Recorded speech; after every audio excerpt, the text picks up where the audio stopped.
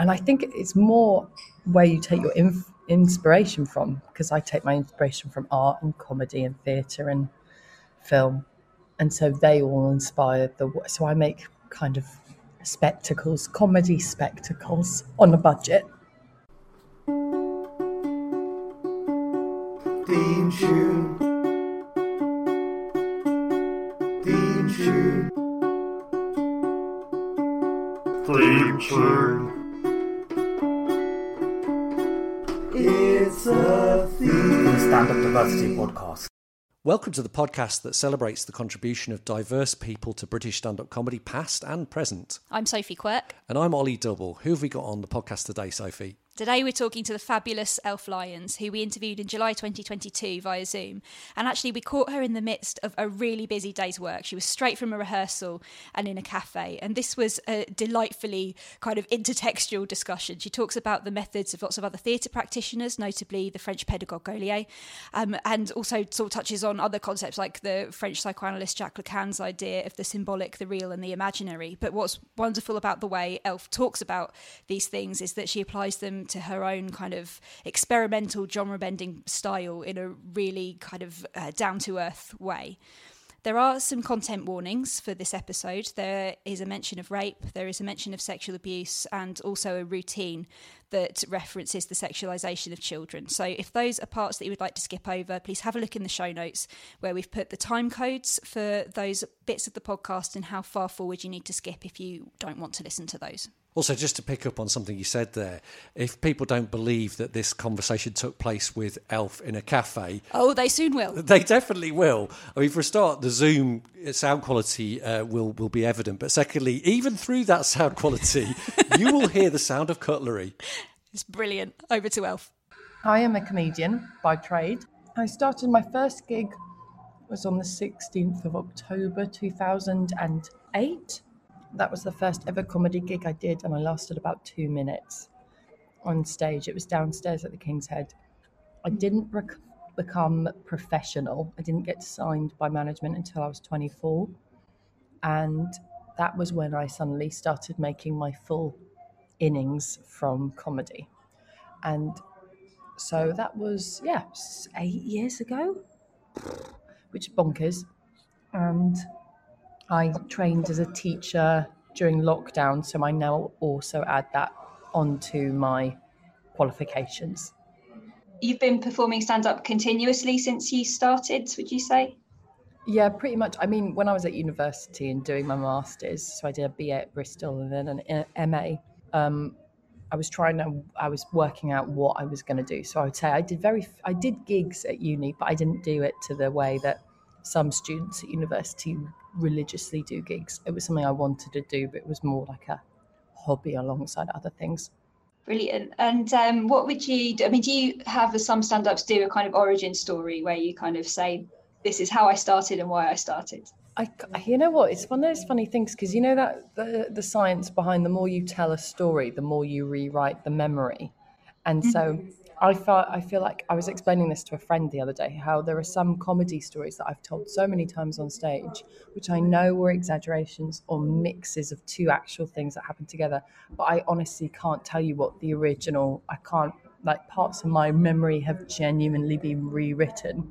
Yeah. Even though there are some stories I am certain happened and my mum's like, that never happened. You just told that on stage and it went well and you've told that continuously since.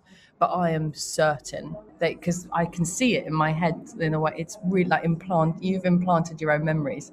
But regarding origin story, I remember always liking comedy when I was a teenager. But I remember the first time I said I wanted to be a comedian was on a summer course, a summer theatre school in London when I was about 16. And I just really fancied a boy in the group. And we all had to go around and say what we wanted to be. And every person, all the girls were obviously saying, actress. And I wanted to sound cool. So I said comedian. And then he came up to me and was like, I like Ezzy Izzard. And then we became friends. And then actually years later did go out. So well done me. Victory. We want to talk about what's particular to your comedy, really. And so I wanted to start by this section by asking you what you think makes your work distinctive in terms of, things you talk about on stage, the type of material you do, your performance style, and so on. I was actually thinking about this yesterday because I was re-editing my website, and Lynn Gardner had said, what makes my work great is that it's hard to put it into distinctive boxes, whether it's theatre, comedy, live art, which I think is a strength, as opposed to, I think there's that difficulty, especially in the UK comedy scene, or we want to put people in boxes immediately, which is why you very much see the immediate rule of, as a comic, when you go on stage, you have to let the audience know immediately what class you are, whether you're gay or straight, who you are, and make it clear to the audience that you know what you are, because you need to save time, because otherwise the audience are going to be thinking about it. There's this habit, you have to immediately tell the audience. So I always had to come on stage and make it really clear, I know I'm posh, I'm very aware. So the audience goes, she knows, we don't need to criticise her for it now. She's already made it aware. We can relax, we can listen to what she's going to say. So it can make it slightly harder when you're hard to put in boxes. But I think for me, it's that enjoyment of trying to use all the senses. That's how I think about with my work, trying to make it multi-sensory. So it's not just verbal. It's physical, it's kinetic, and it makes it sound a bit wanky, but that's sort of how I like to imagine it. And I think it's more where you take your inspiration from, because I take my inspiration from art and comedy and theatre and film. And so they all inspire so I make kind of comedy spectacles on a budget. That is putting it so brilliantly, comedy spectacles on a budget. Yeah. Basically. Absolutely. I mean, one of the things, so I think you trained you did some Gaulier training, is that right? Mm-hmm. Yeah. So can you just tell us a bit about that? How did it benefit you? And let's start with that. How did what did you get from that? I owe so much to that school, so much. And it's really fascinating, actually, the perception of it in the UK, or, the way people in the UK sort of also criticise people who went to Gaulier, which I always think is really funny. You never punch up at how elitist, theatre schools are in the UK, or like the Oxbridge obsession in the comedy scene. But everyone seems to punch down on quite a small independent theatre school in France, which, might sound a bit wanky to a lot of people, but has open access to all. You don't need to audition to go there, which I think people and it's more affordable than most places. But I went there, I did everything except clowning. So I studied everything except clown, which I think people are always surprised by. So all my clowning doesn't come from Gaulier at all. I have no idea about how Gaulier teaches clown.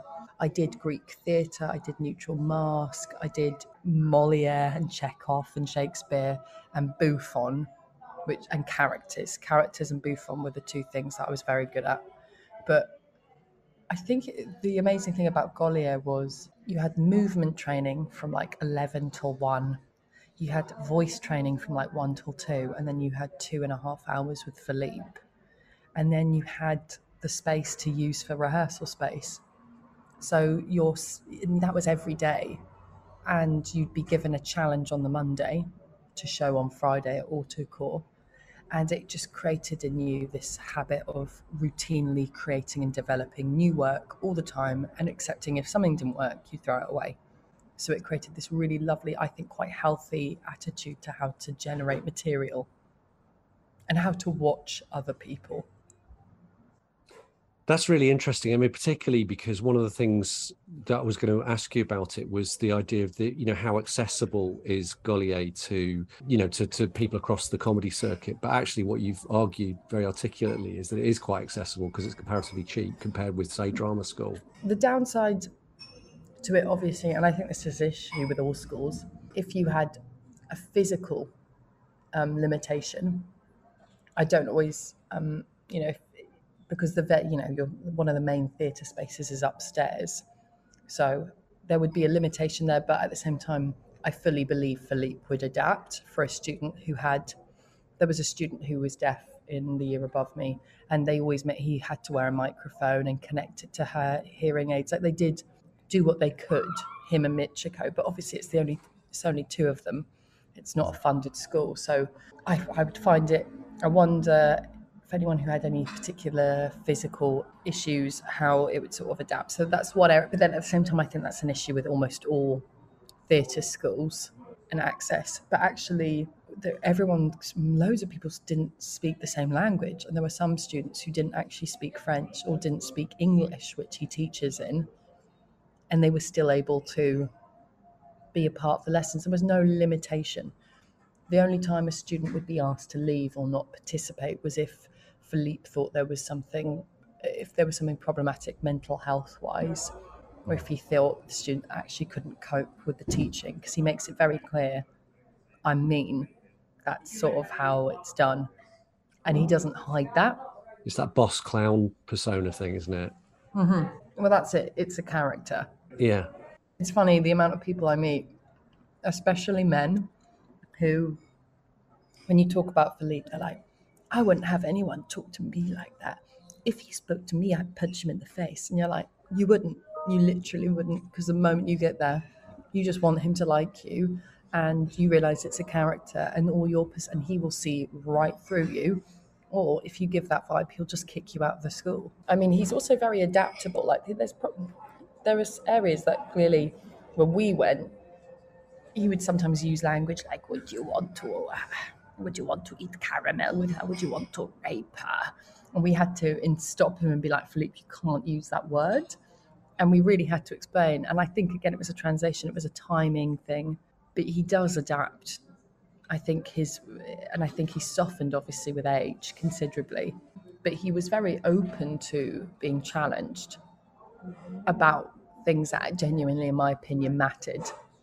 Not him going, oh, would we wish she was on Malaysian Airlines flight? Which is one, he wouldn't like it if you challenged him on that. But on actual issues that were predominant in the space, then he was very up for being challenged and open, to new ideas.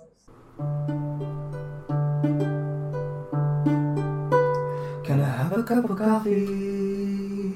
Yeah, so that leads on nicely, actually. I have something that we both notice in your work, and I have to say I'm always in awe of. It's your willingness to really charge into things that are tremendously challenging. So that's just as performers, we would think we're technically really, things that people would say just don't. So for example, Swan, which you performed in what I think you described as French sort of, and I've seen you perform on ice at Alexandra Palace, and like a show like Chiff Chaff, where but there's a lot going on in that show, but one of the things that's happening is that you're actually talking about really complicated economic concepts that I imagine your audience have heard of but don't really know what they are in all cases. So I just wanted to ask you about that, really. Like, where does that embrace of challenge come from?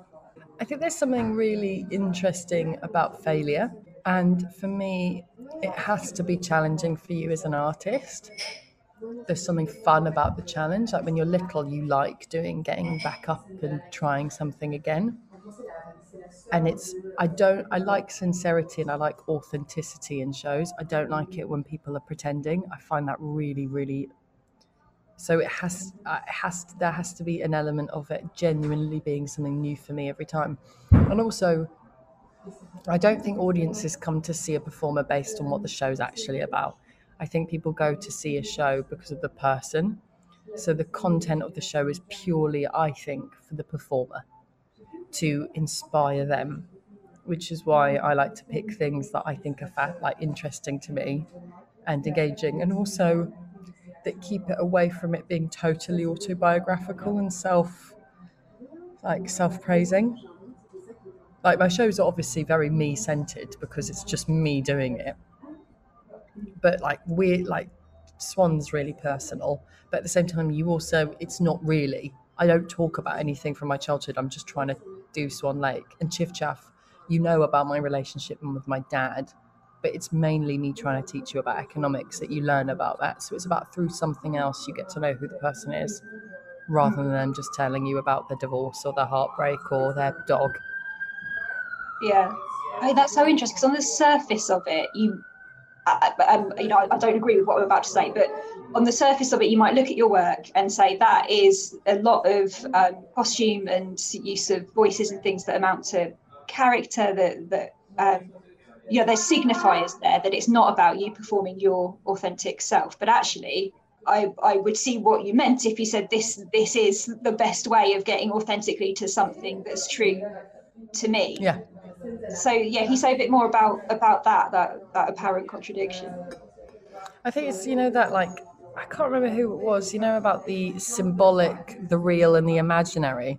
There's those different forms, and like the real, like the moment you say I'm in the real world, you're actually in the imaginary, because you're in the world of interpreting symbols. But when you're in the real, it's actually when you're out of what reality is, you're actually fully immersed in play. You're in what people would define to be the imaginary, but because of that, you're actually in the real.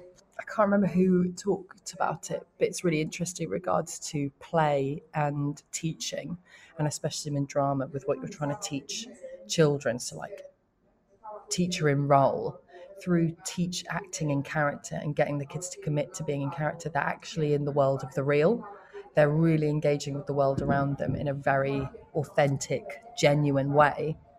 They're not interpreting signals in a sort of preordained manner. So I don't know, for me, you see the most honest version of me and my relationship with an audience when I'm fully immersed in the play and the imaginary and the doing the characters. You really get to see who I am, I think. It's interesting actually, because Grotowski, the Polish theatre maker who did Towards Poor Theatre, had this thing apparently about the best time to hear somebody singing a song is when they don't quite know it and they're struggling to get the tune and struggling to get the words. Yeah. And I really kind of get that idea. It's like Charles M. Schulz, who did the Peanuts cartoons, said that his best cartoons were the rough sketches he did at the beginning of the day. They look nothing like as beautiful and clean as the final Peanut strips, but there's something in there, there's an energy in there that feels more authentic.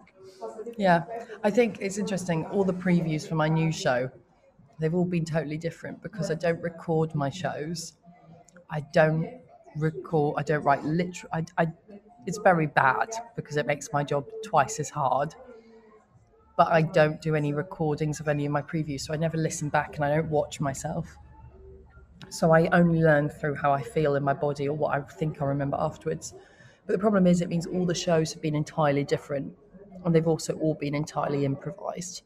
But the thing is, they often tend to be the most fun, the best shows, because I have no idea fully. You're finding your keys in the dark, and the audience has such a lovely time, as opposed to the show that I'll then eventually do with Raven is going to be slick. It will be great, and I'll be really proud of it. But once you suddenly see that route and you start plodding and pacing it out again and again, and it becomes muscle memory, it's a very different kettle of fish. So you mentioned so much about your own kind of process, and it sounds like you're a performer who spends quite a lot of time in kind of your individual kind of contemplation and writing, but also going to kind of training institutions has been important to you. So you mentioned that from when you were little, but also going to work with Goliath. Are there sort of relationships and collectives and being with others that have also been really important in feeding your creative process? I think, to be honest, the community that you build from Goliath is amazing because everyone understands that training. They understand what they experienced. So for me, like, it's always interesting when people talk about writing comedy. I don't really write any material. I will gig and I'll improvise and then I'll note it down afterwards. But usually for me, I have to just book a rehearsal space and I just move in front of a mirror for about 4 hours, which is what I've been doing today. And then you invite another clown or another friend or someone you trust. It has to, to just play with you and just, show off in front of. That's, for me, how I tend to make my work, as opposed to, I can't really do that sitting down in a cafe with another comic and just writing our jokes. That doesn't work at all. But the clowning community, of which I'm not always sure I define myself as a clown. I've got lots of clowning friends, but it's more like Josh Glance, Damien Warren Smith, Ryan Lane, lots of alternative performers. I really immensely trust getting to show my work and playing with them.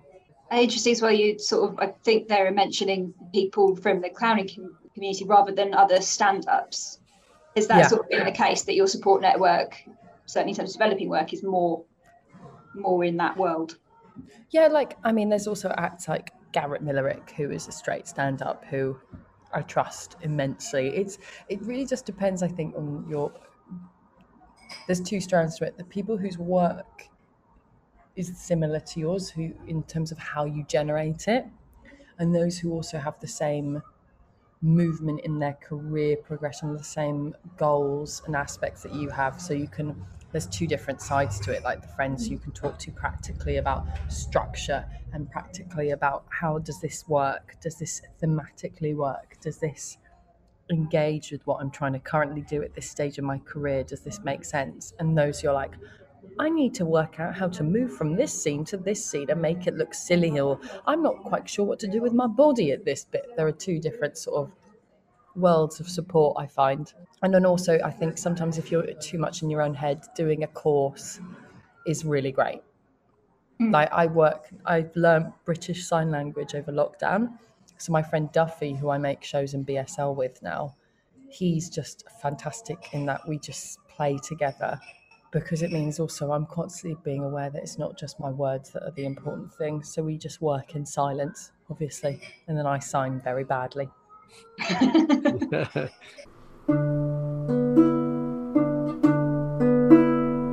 Yeah, so you've talked a lot about the non-verbal aspects of your work, and the thing that just really excited me when you were here doing the Funny Rabbit show was the kind of risks, in a way, of kind of going off stage and being able to confront people in the audience, kind of getting very close to them, and I would use the word looming over them, really. Yeah. And I found that really, but not in a kind of way that a kind of, I don't know, an aggressive male comedian might do. It didn't feel like that. It felt much like less confrontational in a way, even though you were sort of, there was a level of threat there, I guess. So I mean, first of all, do you recognize that description? And then secondly, how did that style evolve? I mean, I think there's this interesting thing. I will always predominantly praise women and attack men. But the thing is, and it comes from quite a dark place, but the truth is like, if we really had to fight, if someone really took issue with me, they would physically win. I think that's the thing that I'm 6 foot and in heels, I'm taller, but I'm thin and I'm very frail. And, everything about me is odd. I don't come across as being, it's not like Dwayne "The Rock" Johnson. I don't look like I lift. I don't act as if I'm actively hating you, or there's nothing really a menace. It's always clear there's because you say you're jumping in and out of characters. There's a sense of sight panic, for sure. There's a frenetic, where's this going? But, there's the reason I think I can get away with it is you look at me and there's no real threat there. Because if somebody found it problematic or did fight me, I would completely be the one undermined. And I think there is something still really provocative and subversive in a silly woman. It's still so, and people go, oh, I'm so fed up of comedians talking about their vaginas or talking about this and that. But actually, you see how people react when there's mention. It's still so subversive. Mm. One of the things I would maybe pick up is that it's interesting because I always had I mean, it's different anyway because I'm a guy, right? I'm a man. But when I used to do stand-up as my main thing, I always had the rule that never pick, if you've got to talk to somebody in the audience and it's potentially going to be belittling to them, always talk to a guy, never talk to a woman. And in fact, the only times I would ever pick a woman out of the audience is if the joke actually relied on it, and I was the one who was made to look an idiot at the end of it. Yeah. Because I think that's symbolic. There's a politics to that sort of symbolic power, that play of power. And also, I think it'd be interesting. I don't know how much of a study there's been on the evolution of audiences, but traditionally speaking, who's the one paying for the tickets and booking the activities on the Friday night? Like the amount of times I've seen stand-up or comedy or club circuits and it's changing now because I think, again, earnings it seems archaic to say this, but I do think even as recently as like 10 or 20 years ago, there's still again, it depends on what area you're in, but the men book the tickets to the club on the Friday, and the girlfriend will be sat and the man will have his arm around her, and if he laughs, she laughs. And there's still the dominant audience members would always, the people who controlled who would be coming would be the men, and then you obviously get hen dos, because that's a sort of socially recognised moment where women are allowed to be out as a big gaggle, as a big group of women.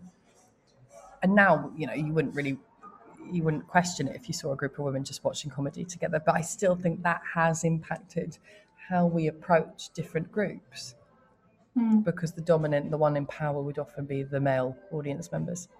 Or like if you see the bloke who's brought his family with him, you take the mick out of him because he's the one who's bought the tickets.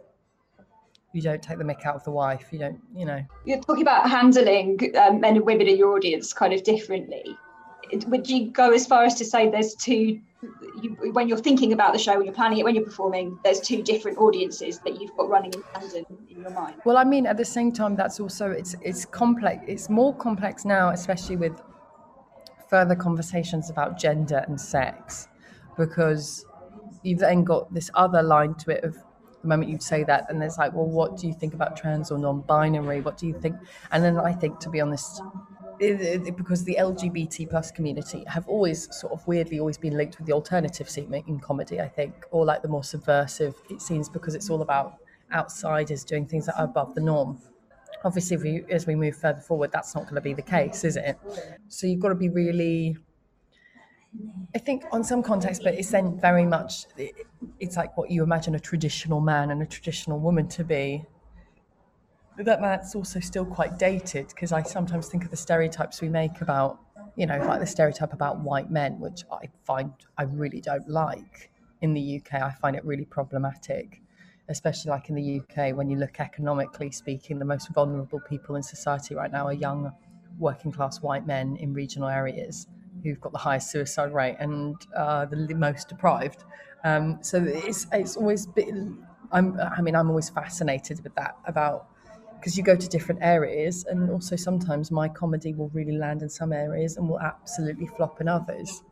And it's not because I'm less funny or more funny in other areas, it's just due to access and introductions to different comedy forms. And because I think for a lot of people, my comedy probably looks like it comes from a place of privilege, because again, I went to Goliath, which is still associated with being quite privileged, even though I'd argue it's not, because I'm an educator. Like, I've done 3 degrees and gone to and I was able to enter into the world of theatre. So there's loads of things at play. So it really depends on, I think it's not just men and women, it's like background, education, cultural capital, really. Yeah, it's interesting. The Dick Gregory, the great African-American comedian, used to play in those cool bohemian nightclubs and things. He used to ask for his glass of water or whatever to be brought on by a white waiter, just as a way of, I don't know, demonstrating something about his right to be there at a time when, the civil rights movement hadn't won yet, And I think those all those different forms of inequality are all at play in stand-up, and all there to be played with as well, possibly. Absolutely. I think as well with comedy, the key thing is you're funny, like, obviously, and I'm very much aware of the only voice I have is my own. I can raise issues that matter to me. I can't speak on behalf of a group of people, and I think there's often, or I've noticed increasingly, this idea you don't need to be a voice, you don't need to be a politician, and you don't over egg the value. You're a jester. That's what we are. You can inspire thoughts later on, like echoes of an idea for someone to think about later, but you're not there to lecture an audience.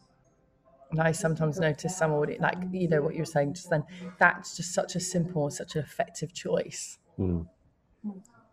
Very powerful.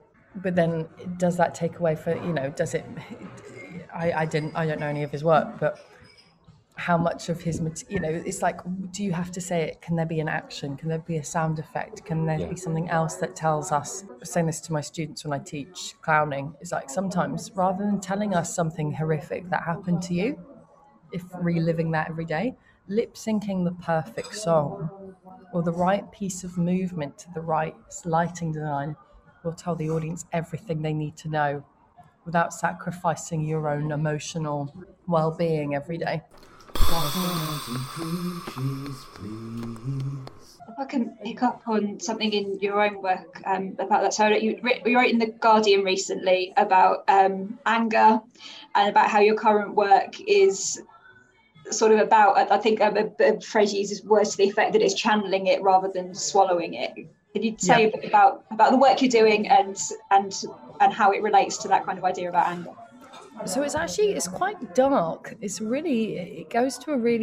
quite scary. I didn't realise. It's been really hard to make, very hard to make. So I become a monster throughout the show. That's the whole concept, is I'm going to terrify you. Because Philippe would always say to me, you're too desperate to be loved and we don't love you. And when you're a bitch, we love you. So in this show, I become this bitch, this creature. And there's two bits that are quite shocking, but I think they were really funny. So when I talk about, because slowly through imagery, you piece together what the story of the show is without me actually and then I do it and it's like a proper sucker punch. But at the beginning of the show, because it's to do with sexual abuse, like just so anyone listening can immediately get on board with what I'm talking about, and growing up and childhood. But at the beginning, I talk about being frightened and I do a dance to Footloose by Kevin Bacon. And the running gag through the whole dance is I just look at men in the audience and I say, stop sexualizing me. I'm 9 in this dance. And I just list loads of things that I'm like, I love horse riding. I'm 9. My favorite rabbit is called Rebecca. My hymen hasn't broken yet. But I'm being really sexual in this dance, but then saying these really innocent, sweet things. And then at the end of the show, when I turn into this monster, I bring out this giant mallet and it's to Rage Against the Machine, Killing in the Name of. And I turn to the audience and I say, you can sexualize me now, I'm 31. And I look fucking terrifying. And I bring out all these vegetables to Killing the Name and I smash up all these black currants and blackberries. And then I smear all the pink and red on my head and I smear it all over my thighs. And it's proper like war paint. But then also you look at it and you're like, you suddenly realise it's blood from a physical trauma, and there's 2 like layers to it, and then me going, my hymen's broken, I'm 31, and it's like it's a horror, like you laugh because it's incongruous, but it's also really fun and cathartic. The music, Rage Against the Machine, Killing in the Name of, the revenge of smashing up all this stuff, and it also all looks like dicks. So there's like loads of different really silly things at play. But then there's also something really, really fucking dark underneath it, which is quite fun to play with. Because it's not me coming on stage and like, if I'd used real fake blood, we go into a very different place. So it's like, Yeah. You disassociate it, but it's still there.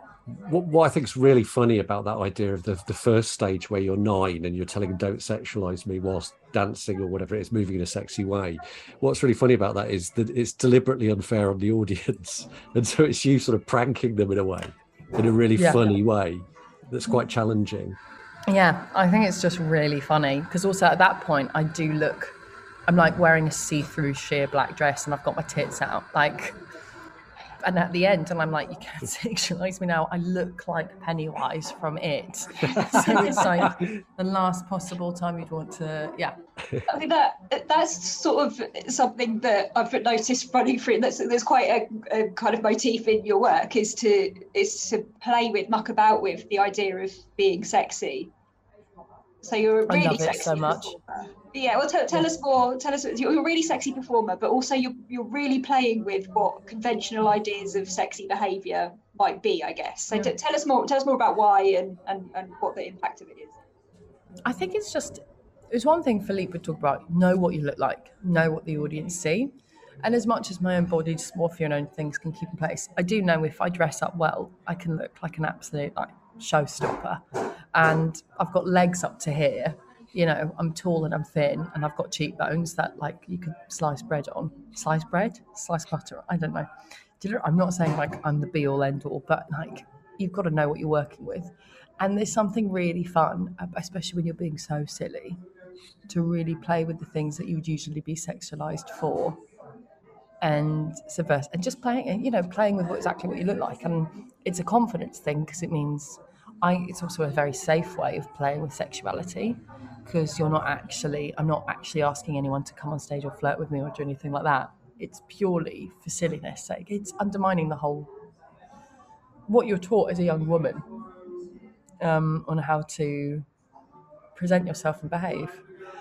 It's like with Chiff Chaff, and I did this sort of sexy baby Marilyn Monroe voice, and I wore this really beautiful dress, but it was completely ridiculous. And then I'd do a striptease to Let's Get Physical by Olivia Newton-John, was like getting a man to throw money over me. Like there's so many. It's just really awkward because the audience feel like they really don't know. They really don't know what to do. I mean, I also realise for anyone who then looks at a picture of me and is like, yeah, she's all right. It sounds like I've got really high sense of self-worth, but actually I think that's fine. I don't mind them. I think it's quite fun and quite refreshing to be like, though my partner just said to me, he's like, you've got to stop talking about how good looking you are to people because you come across as a cunt. I'm like, but we've just got to talk about the truth, and people talk about each other's struggles, and my struggle's this. But also, I mean, I've taught stand-up, and what I've noticed, one thing I've noticed is that often female students will put down their looks, not recognizing that actually people probably think they look great. And then there's a disconnect because they're sort of putting themselves down.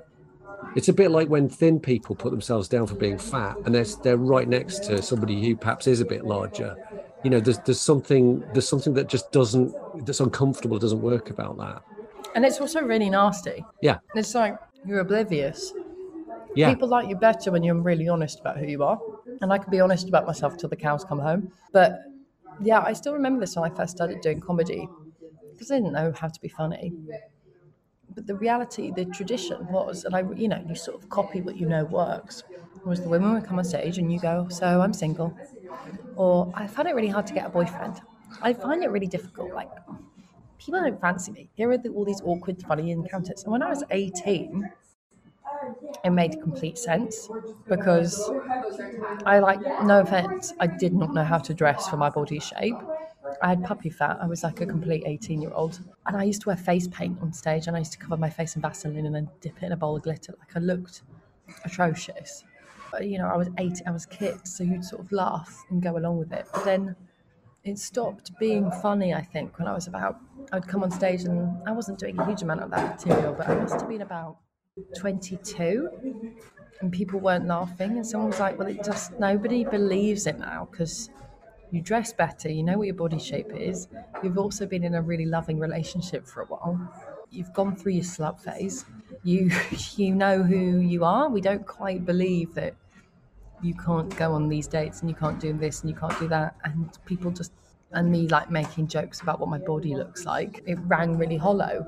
So going, right, okay, well I have to change that. So I then did Being Barbarella, which was about me learning to be sexy and trying to be sexy, which worked better with who I was and what I was trying to do. Yeah, and it's really refreshing to hear someone talk frankly about the need to acknowledge the sort of positives in your presentation, as well as you say, the habit that we have of sort of putting ourselves down. Yeah, like Lucy Hopkins said this to me. I was talking to her. I was like, this was years ago, I think, when I was making Swan. Because Swan, I've got my legs out the whole way through. And if you watch the Next Up recording, I do a director's commentary through it.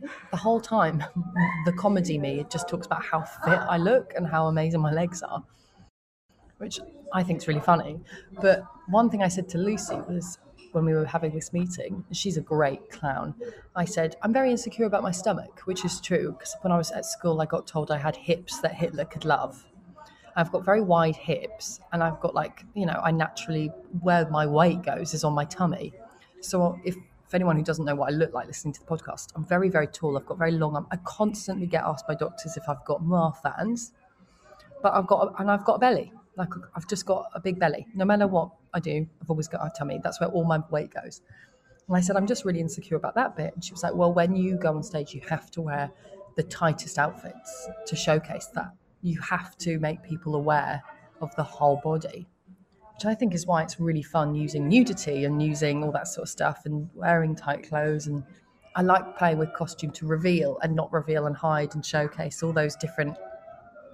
So the audience know that I'm aware, like you're not disguising or hiding anything. You can either be fully apparent or you've got to disguise. You can't be either or. Does that make sense? Yeah, that's so interesting. I think it's interesting to hear you talk about the separation you made between what you'll talk about and the sort of traditional way of approaching things to be self-derogatory or whatever. But also you've spoken about being polyamorous on stage, and I wonder if that is a different thing, because that isn't so much cutting. I guess what I'm asking is what are the kind of challenges of that, if any? I guess because you're sort of talking about audiences' expectations, and actually I imagine for some audiences to discuss being polyamorous isn't just the opposite of what they expect. It's kind of so left field. They don't expect to hear someone talk about it at all. Yeah, sometimes I throw that in and sometimes I don't. It depends on the audience and the reaction I think I'm going to get. And also, I mean, especially the more I've gotten older, the less I always think it's the audience's, not business, but I think at the moment with that type of material, I've got a show called Talks Dirty for an hour, which is loads of filthy stories. But that stuff is still quite not personal. I mean, it's naturally personal because it's to do with you, but I'm not sure I've got hugely enough gags on it. And also, the problem is like, once you say one thing about yourself, it's very easy for people to just be like, that's who you are. And I wrote about polyamory back in 2017. That was 5 years ago. I was 26. A huge amount has happened between that. I'm not necessarily certain I would stand by everything I wrote in that article or believed then. So there's sometimes with certain things, I'm always a bit apprehensive because if they're going to be referenced, it's again that thing of being the face of something or being like the voice of something. Like with lots of clowns being like, oh, you're the voice of clown at Goliath. And you're like, well, no, I'm just one person making art. Yeah, it's funny you mentioning polyamory because I haven't really thought about it. I can't remember when I last mentioned it on stage. I sometimes mention it, but it's also one of those things that's so like, yeah, interesting. Yeah, no, I mean, it is. Inspired a philosophical thing in my mind. Like, I think one of the things that to pick up from that is that because a good way it goes back to what you were saying before about not wanting to be in a box, and also that I think it's quite problematic really for comedians to be expected to be the spokesperson for whatever demographic they might fit into. So there's a thing sometimes where people get put down for being a bad example of whatever identity they have. Yeah. Which seems unfair because it seems to me that stand-up is primarily an individualistic. Obviously, it relates to things about society and the relationships we have with other people. But at the end of the day, it's one person's point of view. It's one person you're spending time with as an audience. Yeah, I think it's also the thing. It's that weird. It's the fact that we're also comedians are the perfect example of the free market, because as much as it's like a community, you're all competing effectively against each other. Demand, what do audiences want, what do they get, and naturally because of that, if you were a product, how do you sell that product? You associate it with a subject, you associate it with a type.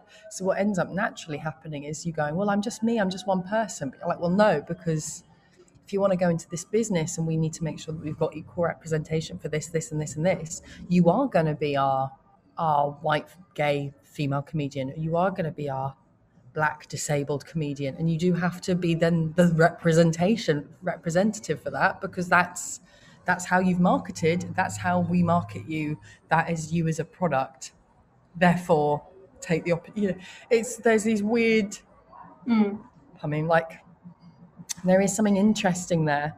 People going, oh, I'm just an artist, I'm just this. They're going, okay, cool, but also look at the industry and the business that you're in.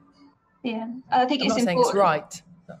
Yeah, but I think all of those forces are definitely kind of in play, and also it's interesting what you say about, or important what you say about being able to change, to sort of move on, have a different view on whatever it might be, and that people want you to stay static sometimes in some things more than others, or want some people to stay more static than others. I think it's the thing as well about politics in comedy. Like, I think the association or I think politics, in my opinion, like, obviously you're free to share what your political viewpoint is, of course, because you're on stage and naturally it becomes through. But there's some really interesting, I don't necessarily always like where the discourse goes on like the left and the right in comedy, because also it's so binary and it doesn't quite represent all the myriads. Because it's not really, everyone talks about it being a horseshoe, but it's not really, it's like a circle. The far left can almost touch the far right. Like, you know, if you really go, there's something about it, because you always see these sort of comments about someone being cancelled or whatnot. Something doesn't sit right with me on it. Or not booking an act because they don't share the entirely same political viewpoint as you, whether it be if they're conservative, small c, big C, centrist, or far lefty, or a little bit lefty.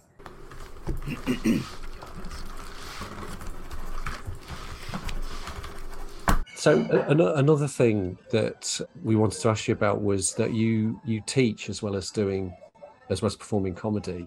So why go into teaching, you know, when you've got an established comedy career? Is it a day job, or is it something that you really wanted to do and you have a kind of mission? Two answers to it. First one's financial. I'm proud of the work I've done in comedy, but financially it does not bring me anything. TV, financially I can't live off it, and I'm 31 and I want to eventually push children out of me. So I want to make myself financially stable. So during lockdown, and also I did not want to do TikTok. I don't want to do those sorts of things. I did some Zoom. I did some Twitch. It was shit for my mental health. I'm not doing it. I do live. So now as a teacher, I've got that financial security to do my live work in a very different way. It also means I don't have to gig all the time, which saves my energy and my health, which is really important. Also, in the long term, I want to start up my own theatre clown school in the UK, probably about 10 years down the line. For me, I get very annoyed against the amount of people who charge a huge amount for teaching comedy or clown in the UK without any training or understanding or any of their own methodology. So for me, doing the PGCE, I learned about Freire, I learned about Dorothy Heathcote, about lots of different practitioners and theories of play, which means when I teach when I teach adults, I feel like I know how to do it. So the long-standing goal is I teach at secondary school, I become better. I hopefully go straight back into full-time being able to tour and do comedy. And then when I'm a little bit ready, set up my own theatre school. Amazing. That's an amazing vision. And I can imagine that school will be amazing. Fingers crossed.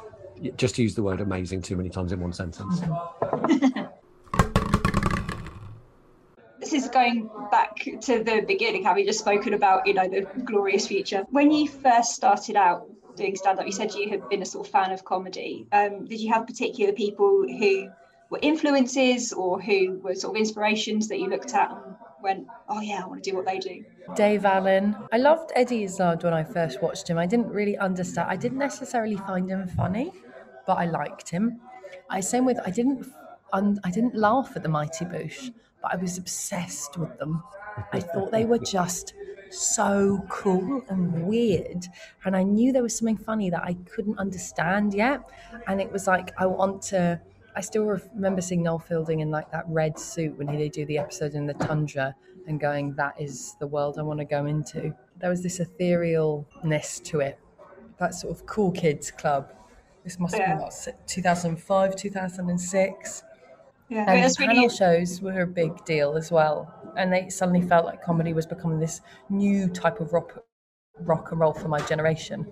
Yeah, I think it's interesting as well that you cite sort of examples of comedy that's quite surreal, because my next question is about seeing your own experience reflected in the comedians that you saw. But given what you've already said about kind of the reality of your experience, we might think about in really different ways. Did surreal comedy always just kind of talk to you, just always sort of speak to you as being... I think so. Though I did really like, I loved French and Saunders, but then they were still alternative. I remember thinking Joe Pasquale was really funny. Like, you know, the thing is, like, I had all the DVDs. I had Lee Evans. I obsessively watched all these DVDs, but because I knew they were good, because it was, you know, I'd been told they were good. So who was I to question it? Like, I liked Ricky Gervais, Animals. I remember thinking that was really funny. I must have been about 12, so I was the perfect audience for it. But, like, it's just, yeah, it was a very dynamic array of stuff that I took inspiration from. But I hadn't seen much live comedy. So was there sort of a point in your life where you started going to a lot of live comedy? Like, could you say that was the time when it wasn't DVDs of big names, it was me in clubs? Yeah, I think when I went to Edinburgh Fringe when I was 18, and that was a big game changer. And I saw loads of cool people then. And that was really interesting. Yeah, that summer was quite game changing. So what took you to the Edinburgh Fringe in that particular summer? Just you fancy going with your mates?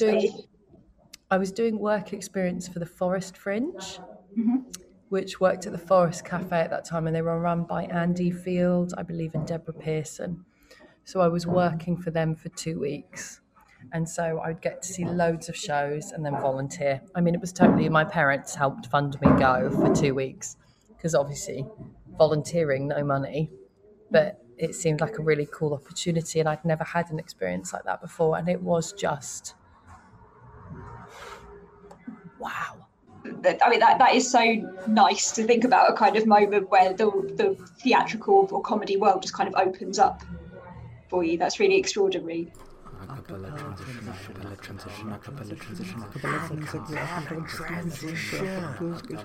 Ollie, I think next we'll with you. Yeah, one of the things that's come up a lot in these conversations is people who were really helpful in people's careers and getting established in things, and people who perhaps weren't so helpful. And those might be, you know, agents, managers, you know, TV commissioners, whatever. You don't have to mention names, but are the people that you found helpful, you know, in opening things up for you in terms of sort of professional opportunities, and also people who perhaps not so helpful? It's interesting. I'm trying to remember who was. I haven't really thought of it like that. Like, there's obviously my sort of gang of friends who I've developed through comedy, and we sort of support and help each other and give each other feedback. And I feel stronger with that since Goliath, for sure. Because I never quite knew who my scene was. I never quite, you know, I think like the thing about the Oxbridge groups is, and you do still see it, is like people who went to those universities really do group together or really support each other's work. And I didn't quite have that with my university times. Big groups of people who did comedy from my uni. I never really felt like I was part of that gang. And there were definitely people who would sort of, I think, wanted to keep the cool comedy world to themselves, who didn't always want to lift you up. They sort of sometimes pulled the ladder up from underneath them. But then everyone's got their own issues, and I don't really bear anyone any grudges, because also I think the key thing is remembering that comedy's not meant to be cool. Anyone who thinks comedy's cool, anyone who treats it like it's the cool club, I think it's always, be wary of that. And also, I don't really, you know, that thing, like, I wouldn't want to be a part of a member of a club that would let me in as a member. Yeah. I wouldn't want to be a part of a club that doesn't want me in it. Why would I want to? The cool places are where me and my mates are. So certain places, if I can't get booked for them, I don't really care. Yes, like, I don't, it doesn't really, because all the cool places I've had loads of cool experiences, and they've always been with really cool people that I like. And we're not cool, but I think they're cool, but I know we're not cool. So that's great.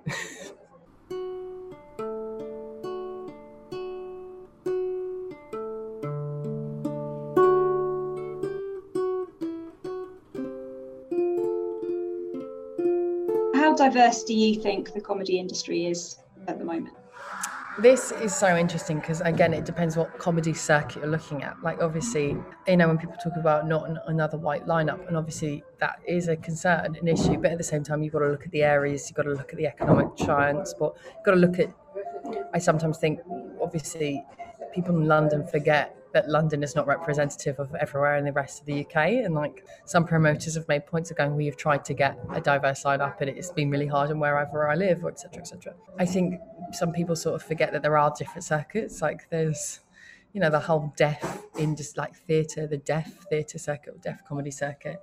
There's lots of different areas. I think disability is a big area that we always focus a lot on. When we talk about diversity, we often think about very specific categories, and I think we need to be more open-minded about what that means in comedy, because especially for accessibility, I think is a big problem. But I think overall, I think it's incredibly diverse, especially in the UK when we think about how international we are.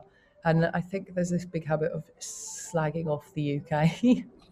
And I sound quite controversial saying this, but like there's loads of cool stuff to be proud of in terms of our creative industries and how brilliant it is and how much is being done and how much we try and support. So I think, you know, obviously it's not, I'm sure there are lots of people who say it's not perfect, and it definitely isn't. But then I still think we're doing increasingly better and better and better and better. But then also it's easy, you know, people might not listen to what I say because I'm a white, cis, able presenting person. So you've got to sort of take what I say and go, well, that's what I see and experience, but I don't have the same lived experience with lots of other people. Yeah. I mean, you mentioned there that one thing that could change to make things even better, albeit that things are getting better, is that venues be more accessible to a range of needs. Is there anything else that you would point at and say, if that changed, that would make the comedy industry more diverse? Yeah, I think it would be make it much more healthy. I mean, how many acts in wheelchairs do you see? How many blind, how many deaf, regularly deaf? How many regular comedy nights do you go to have BSL interpreters? Like Ed Fringe doesn't offer that. A lot of festivals don't consider it. Yeah. And often if it's done as sort of like a marketing thing. So that's, for me, a big problem. Yeah. And are there any other things that you would say, if that changed, it would be game-changing? The problem is, again, like with a free market, everyone would be like a union. But unions, you know, don't always work in comedy. People need to join equity. They need to be more aware of what's going on. I think it's just more active involvement in your industry or in the creative industries. So, Sophie, what's your takeaway from Elf's interview? I am so struck by Elf's love of subversion, but also, as she says, kind of knowing you've got to know what you're working with. So her really kind of acute understanding of what expectations she's trying to subvert, what she's got within herself and within her kind of creative toolkit to do that with. It's just so amazing to hear someone who makes such kind of interesting work talk so articulately about why they do what they do. Also, to be blunt about it, knowing what you're working with, I mean, one of the things she talks about that is to do with, you know, how she looks and how the audience perceives how she looks. Women are socialised to hate the way they look and to constantly challenge it and to constantly feel bad about it. And that the idea of ever saying anything other than you look horrible is socially unacceptable. So it's actually really refreshing to hear somebody feeling empowered and talking about it in that much more honest way. Yeah, it's a really, really good principle. Yeah, I think for me, my takeaway would be that she's the most sort of self-consciously artistic of all the people we've interviewed in this first run, in that she talks at such length with such enthusiasm and such detail about her creative choices and why she's made them, the thinking behind them, what she thinks the effect of those choices are. And that's super interesting. Yeah. I mean, just sort of mentioned in the intro to this that she gets to refer to loads of sorts of theorists, and it's really clear how they've kind of informed her thinking. Also, she refers to lots of training, and she's very honest that it's a very privileged position to come from to have been able to engage in some training. But I think it's fascinating that often stand-up comedians, we think, just kind of spring out of the ether ready formed, and there's no kind of training or anything in that. And I know, Ollie, you've done some work on the kind of training and what counts as training within stand-up. Yeah, absolutely. I mean, obviously there's stand-up workshops and things like that, and there have been for an awful long time. Also, of course, you and I have both taught on undergraduate stand-up modules, and I think the idea that there was never any training before that, I think there was informal training, you know, comedians passing on knowledge and tips and tricks. Max Miller, the variety comedian, for example, number of people have talked about how he took them aside after they shared a bill and went through their material with them and so on. That's training. It's not formal, but it's still training. But I think as well, of course, this is a very specific kind of training, which is clown training. There was a bit of a vogue within the comedy industry of people going, a certain kind of comedian going to Gaulier. And there's also a kind of reaction against that of, you know, I don't like that. And it's really interesting to hear somebody just talking very positively about that kind of training. Yeah, but it is great to hear someone talking positively about it, because the way some people talk about that training, you wonder why anyone ever goes. Well, also interestingly, I mean, Charmian talked about it in the first interview, and she hadn't had a good experience. So obviously, it's different training suits different people. But of course, both of them as well. But both Charmian's interview and Elf's, they both talk about the connections between stand-up and clown. Clearly, there are a lot of similarities, but also important differences. So I think that's really interesting to hear about. Yeah, and what a great way to end the series. Yeah, absolutely. Now, we're hoping to come back with more of these things. In order for us to do that, this has to be a hit podcast. I said podcast there, not podcast, which slightly spoiled the point. But the point is, do all the things that people say, you know, like and subscribe, tell your friends, 5-star reviews, all that shenanigans that people say in podcasts. And persuade funders that we need more money to pay more comedians to come and talk to us about their experiences. And that way we'll make an amazing depository. And we will get to the head of the podcast charts. The podcast charts is something I've always wanted to be at the head of. We're taking them by storm. Thanks for listening to the Stand Up Diversity podcast. Produced at the University of Kent with support from the Participatory and Co-Produced Research Fund. Hosted by Oliver Double and Sophie Quirk. Editing and music by Anki Dams. So you're telling me a like and subscribed? For the